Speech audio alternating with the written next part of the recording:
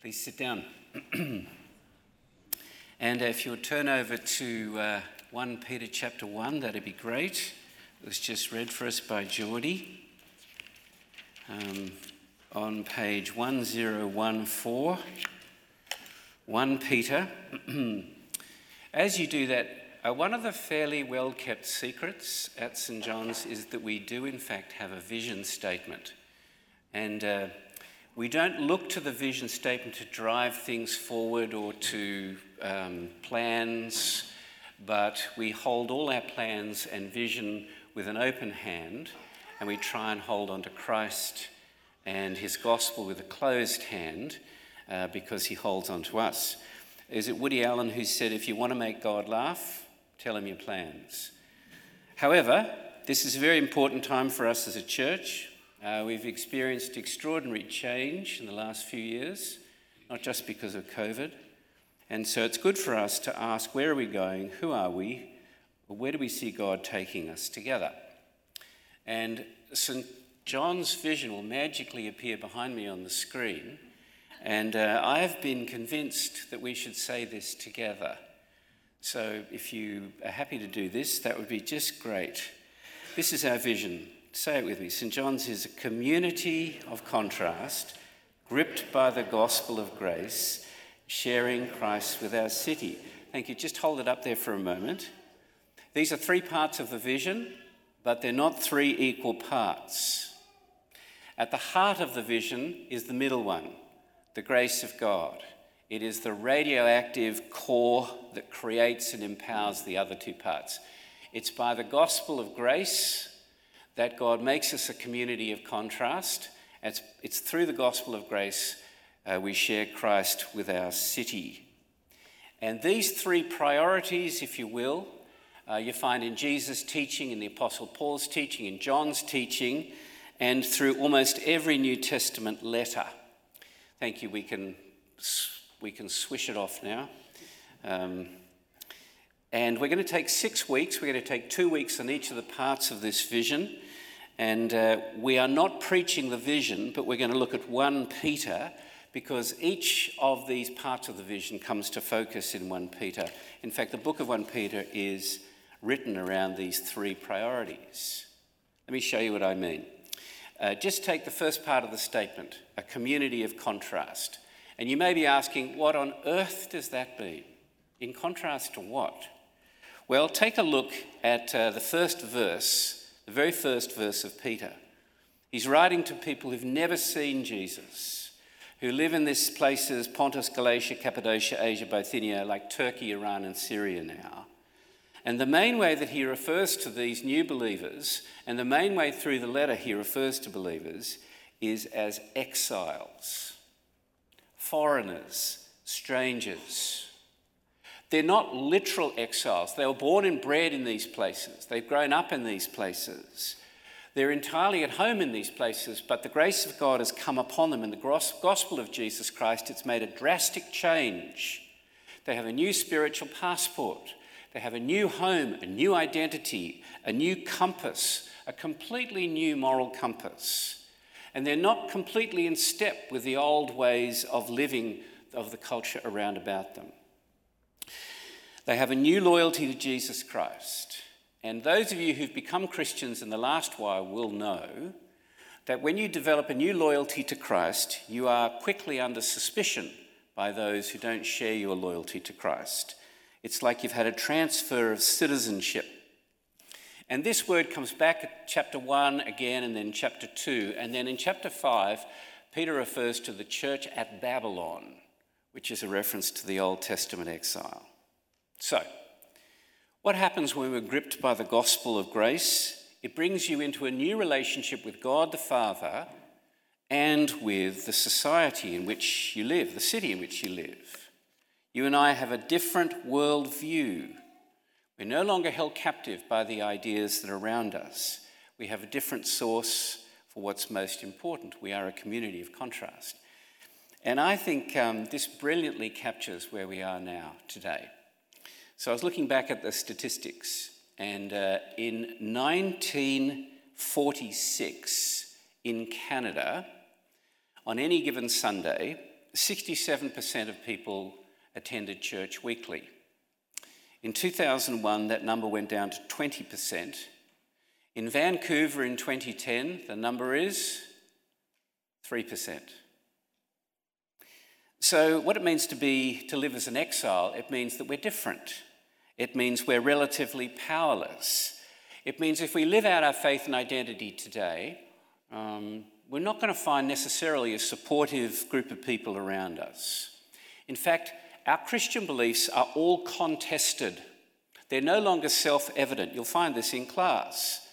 God's just not very interesting to most people today, one way or another. And Christian moral choices are all contested, and some of our moral choices are regarded by many people as immoral. And this creates all sorts of difficulty, and it's created two kinds of grief. One is for those who are older, and I'm thinking 40 plus. For those of us who are older, we feel the loss of once was. We struggle to see the hand of God in the process. And we feel marginalised and vexed that not more people come to church because of how brilliant Jesus is. You'll find that in the older generation. We feel like we are ones who've travelled into exile. And I think it's good to be honest about it. But for those of you who are 30 and under, there is a different grief. And see if I've got this right. You grow up navigating and negotiating your beliefs in almost every context in a contested world. You do not experience the trauma of change like the older ones. Instead, there's the constant challenge of expressing your views from a position of weakness, from the margins. That's what it is to be a Christian today. This week, I've been reading Rebecca McLaughlin, not Sarah McLaughlin. She's a very good artist, but not a Christian book writer. Rebecca McLaughlin's little book called The Secular Creed, engaging 5 contemporary claims. She said 18 months ago, she walked around her neighbourhood and there were five signs people had hammered into their lawns. They were Black Lives Matter, Love is Love, Gay rights are civil rights, Women's rights are human rights, Transgender women are women. And this book explains that as Christians, we often make things much worse for ourselves by not listening. And the book is a lovely, grace-filled and gentle call to have a Christian compass with humility and clarity in these issues. And I've got to say, it just amazes me. I've heard stories this week. It amazes me how some of you younger ones are navigating this course, even this week, without resentment, not playing the victim card, even when you're ridiculed and treated unfairly. And it's really important in the letter of 1 Peter that this has implications for our mission, which is the third part of our statement. Because it's not enough to be a community of contrast. We have to be like Daniel. Remember Daniel who came to Babylon? He lived in Babylon. He did not hate Babylon. He served in Babylon, but his heart belonged somewhere else. So every morning he opened his windows and he prayed toward the God of Jerusalem. So we don't resent what's going on in our culture. We don't have dreams of conquering Babylon. We're not passive-aggressive with those around us. But being exiles means that we share Christ from a position of weakness, and we're going to look at this in 2 weeks' time. And I think it means being committed to doing good and doing things that are excellent, no matter if you're misunderstood, so that whether you're treated unfairly, people will see the goodness and they'll glorify God on the day of Christ's visitation, because that's how grace works. So, the gospel of grace will be shown as we're a community of contrast and as we are a share Christ with the city. And I want to spend the rest of our time tonight on that middle thing, on what it means to be gripped by the gospel of grace. Because the purpose of this letter is to these exiles that they would be established deeply in the grace of God. So if you look at the end of verse 2, Peter says, "May grace and peace be multiplied to you. May it flood and overflow and keep going, because God's grace is always rich and lavish and unrestrained. And if you look over at chapter 5, in verse 12, by Silvanus, he's the guy who's writing it, the faithful brother I regard him, I've written briefly to you, exhorting and declaring that this is the true grace of God. Stand firm in it. So this is the burden of the letter of 1 Peter, the true grace of God. And Peter wants us to be gripped by the gospel of grace, the spontaneous free grace of God. Philip Yancey is a Christian journalist, and a couple of years ago he wrote a book called What's So Amazing About Grace? And he says, if you don't see God's grace as completely scandalous, you haven't begun to understand it. You know, that sense of, God, what have you done by giving your son to die for me? Utterly free and undeserved. And people all around us crave grace. And it's the one thing that we as a church can offer that can be found nowhere else, because it comes from God through Christ alone.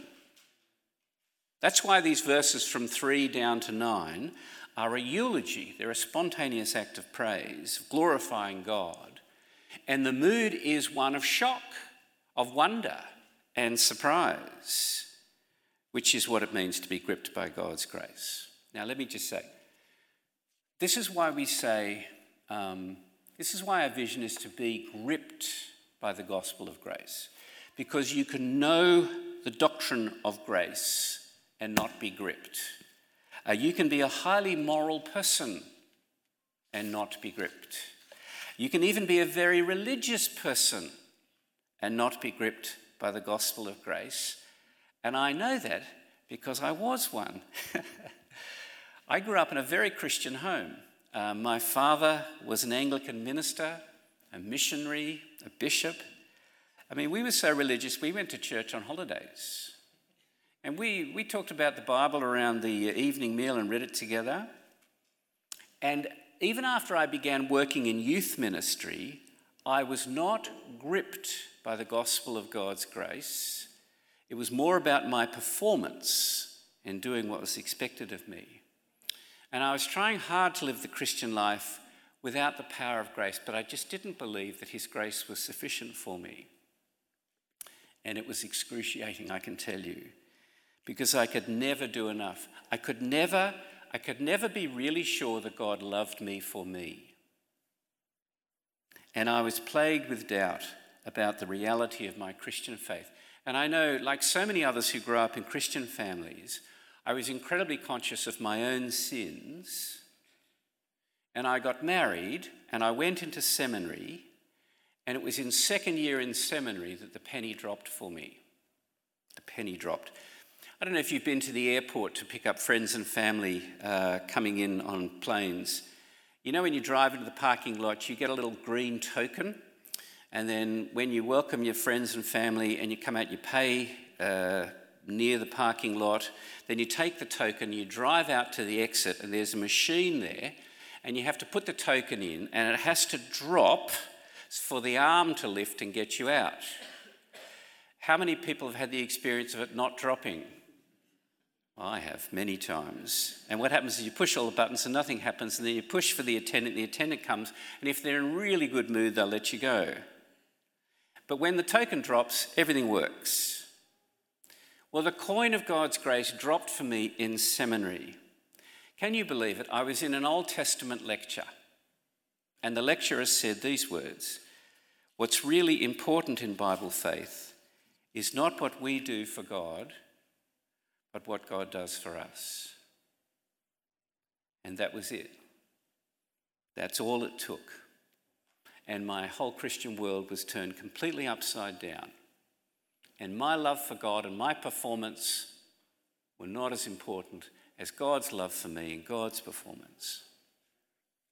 And although I've wobbled and gone backwards and forwards and up and down and struggled with sin, from that moment, basically, I've been gripped by the grace of God.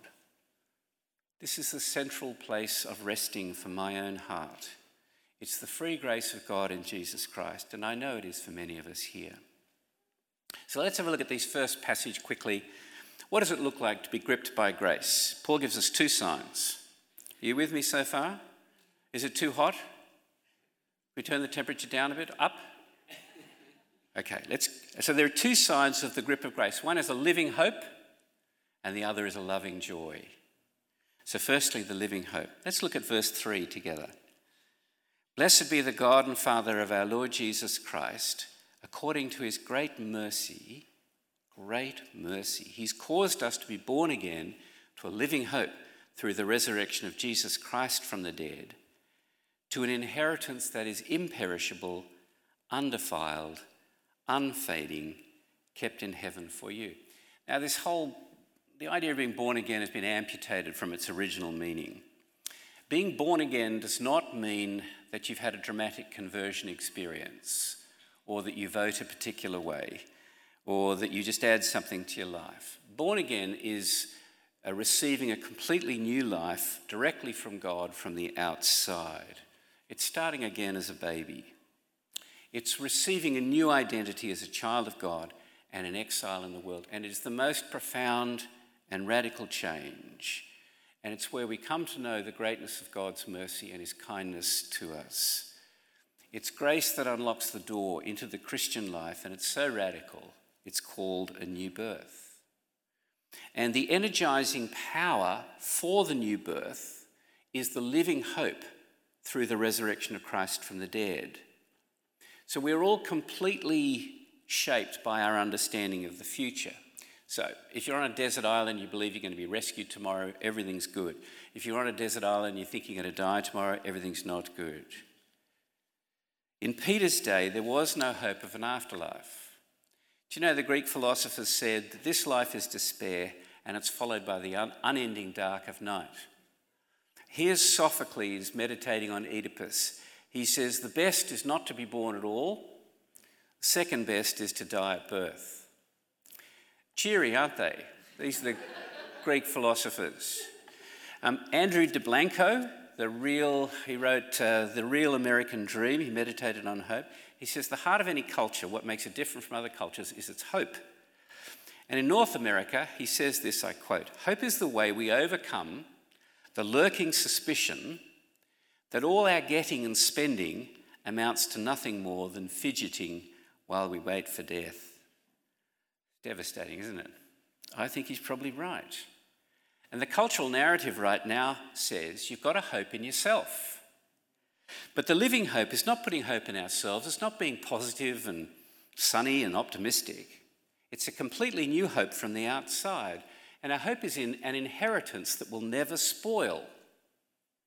And even though our social status as Christians may be more fragile than it was maybe 30 years ago, our inheritance in Christ cannot be changed.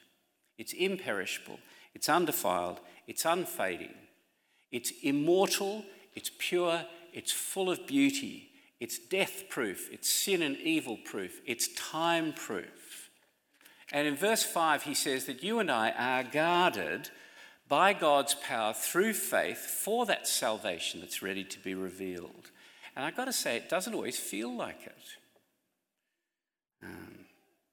But faith doesn't put faith in my grip on God, but it puts faith in God's grip on us.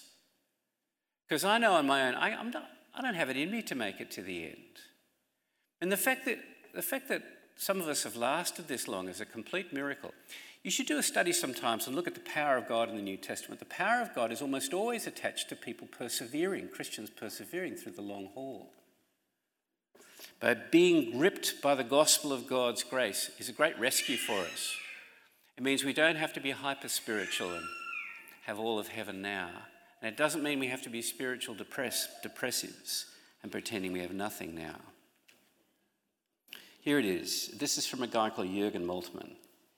He says, the living hope, it's not a conviction or a feeling. It invades our lives so deeply as the Holy Spirit makes the reality of the resurrection personal, eternity reaches into time and new life begins. There's the living hope. And secondly, and even more briefly, the loving joy. Pick up the joy here in verse 6. In this, all this, you rejoice, though now for a little while, if necessary, you're grieved by various trials. It's wonderful, really. The Bible is never trite or fatalistic or unrealistic about suffering. But for the Christian, suffering is never accidental. It's never just bad luck. It's never blind fate. God always has a purpose in it. Although we don't know the purpose always with our suffering, one thing we do know is that to God, our faith is worth more than all the money in the world. And as we go through various trials, we show the true value of our faith sometimes to ourselves by how we trust God as he burns away everything that's fake and everything that's superficial. That's why the last word in verses 8 and 9 is love. And I think these are some of the most beautiful words in the whole Bible. Just remember, this is Peter who walked with Jesus for 3 years. And even after seeing every miracle of Jesus, he didn't believe in a lot of them. And he's writing to Christians like you and me who've never seen Jesus, but they've come to trust him through hearing the gospel. They're in the same relation as we are to him. Verse 8, though you have not seen him, you love him. Though you do not now see him, you believe in him and rejoice with joy that is inexpressible and filled with glory, obtaining now, getting now, the outcome of your faith, the salvation of your souls. Here is the taste of heaven before heaven. When we place our trust in Jesus Christ, the Holy Spirit spreads his love in our hearts.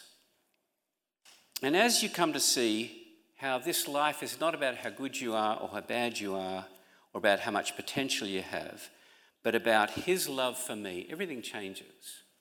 He loves me when I am unlovely. In Christ, he binds himself to me forever, without obligation. He was not obligated to do this. It was not his duty to do it. He's given us what we don't deserve, life and forgiveness and hope. And his promise is simply that he will draw us and bring us into his presence where we'll see him face to face forevermore, where death will be no more and evil will be no more and weeping will be no more. And you can see how deeply personal God's grace is because of the language of love. Such a wild and crazy faith we have, that God would send his son to die. And the joy that we receive from that is literally inexpressible. It's not like any other human experience. It's touched with the glory of heaven, the glory of Christ, even now. Many of you will know the short story that Karen Blixen wrote called Babette's Feast. It's been made into a movie in the late 80s in Denmark. It's the story of a very religious fishing village where all the very religious people avoid all pleasure for religious reasons. And there's 2 sisters who live in the village who take Babette in, who is a refugee from Paris. And although they can't pay her, she becomes their housekeeper for free. And she serves them for 14 years without payment. But they only allow her to make food that's boring and tasteless and bland in case there's too much pleasure in it. And after years, Babette wins the lottery. And she spends the entire thing on delicious food, bringing in food that she can make for a delicious meal. And in an act of incredible self-sacrifice, she makes this astonishing feast for the entire village and more, which they only agree to eat on condition they don't enjoy it too much. But the gift of the feast breaks down the silliness and the bitterness in the village. And one of the guests recognises Babette as a world-famous chef from Paris. And I think it's a brilliant picture of God's grace. How God delights in us at the cost of his own life.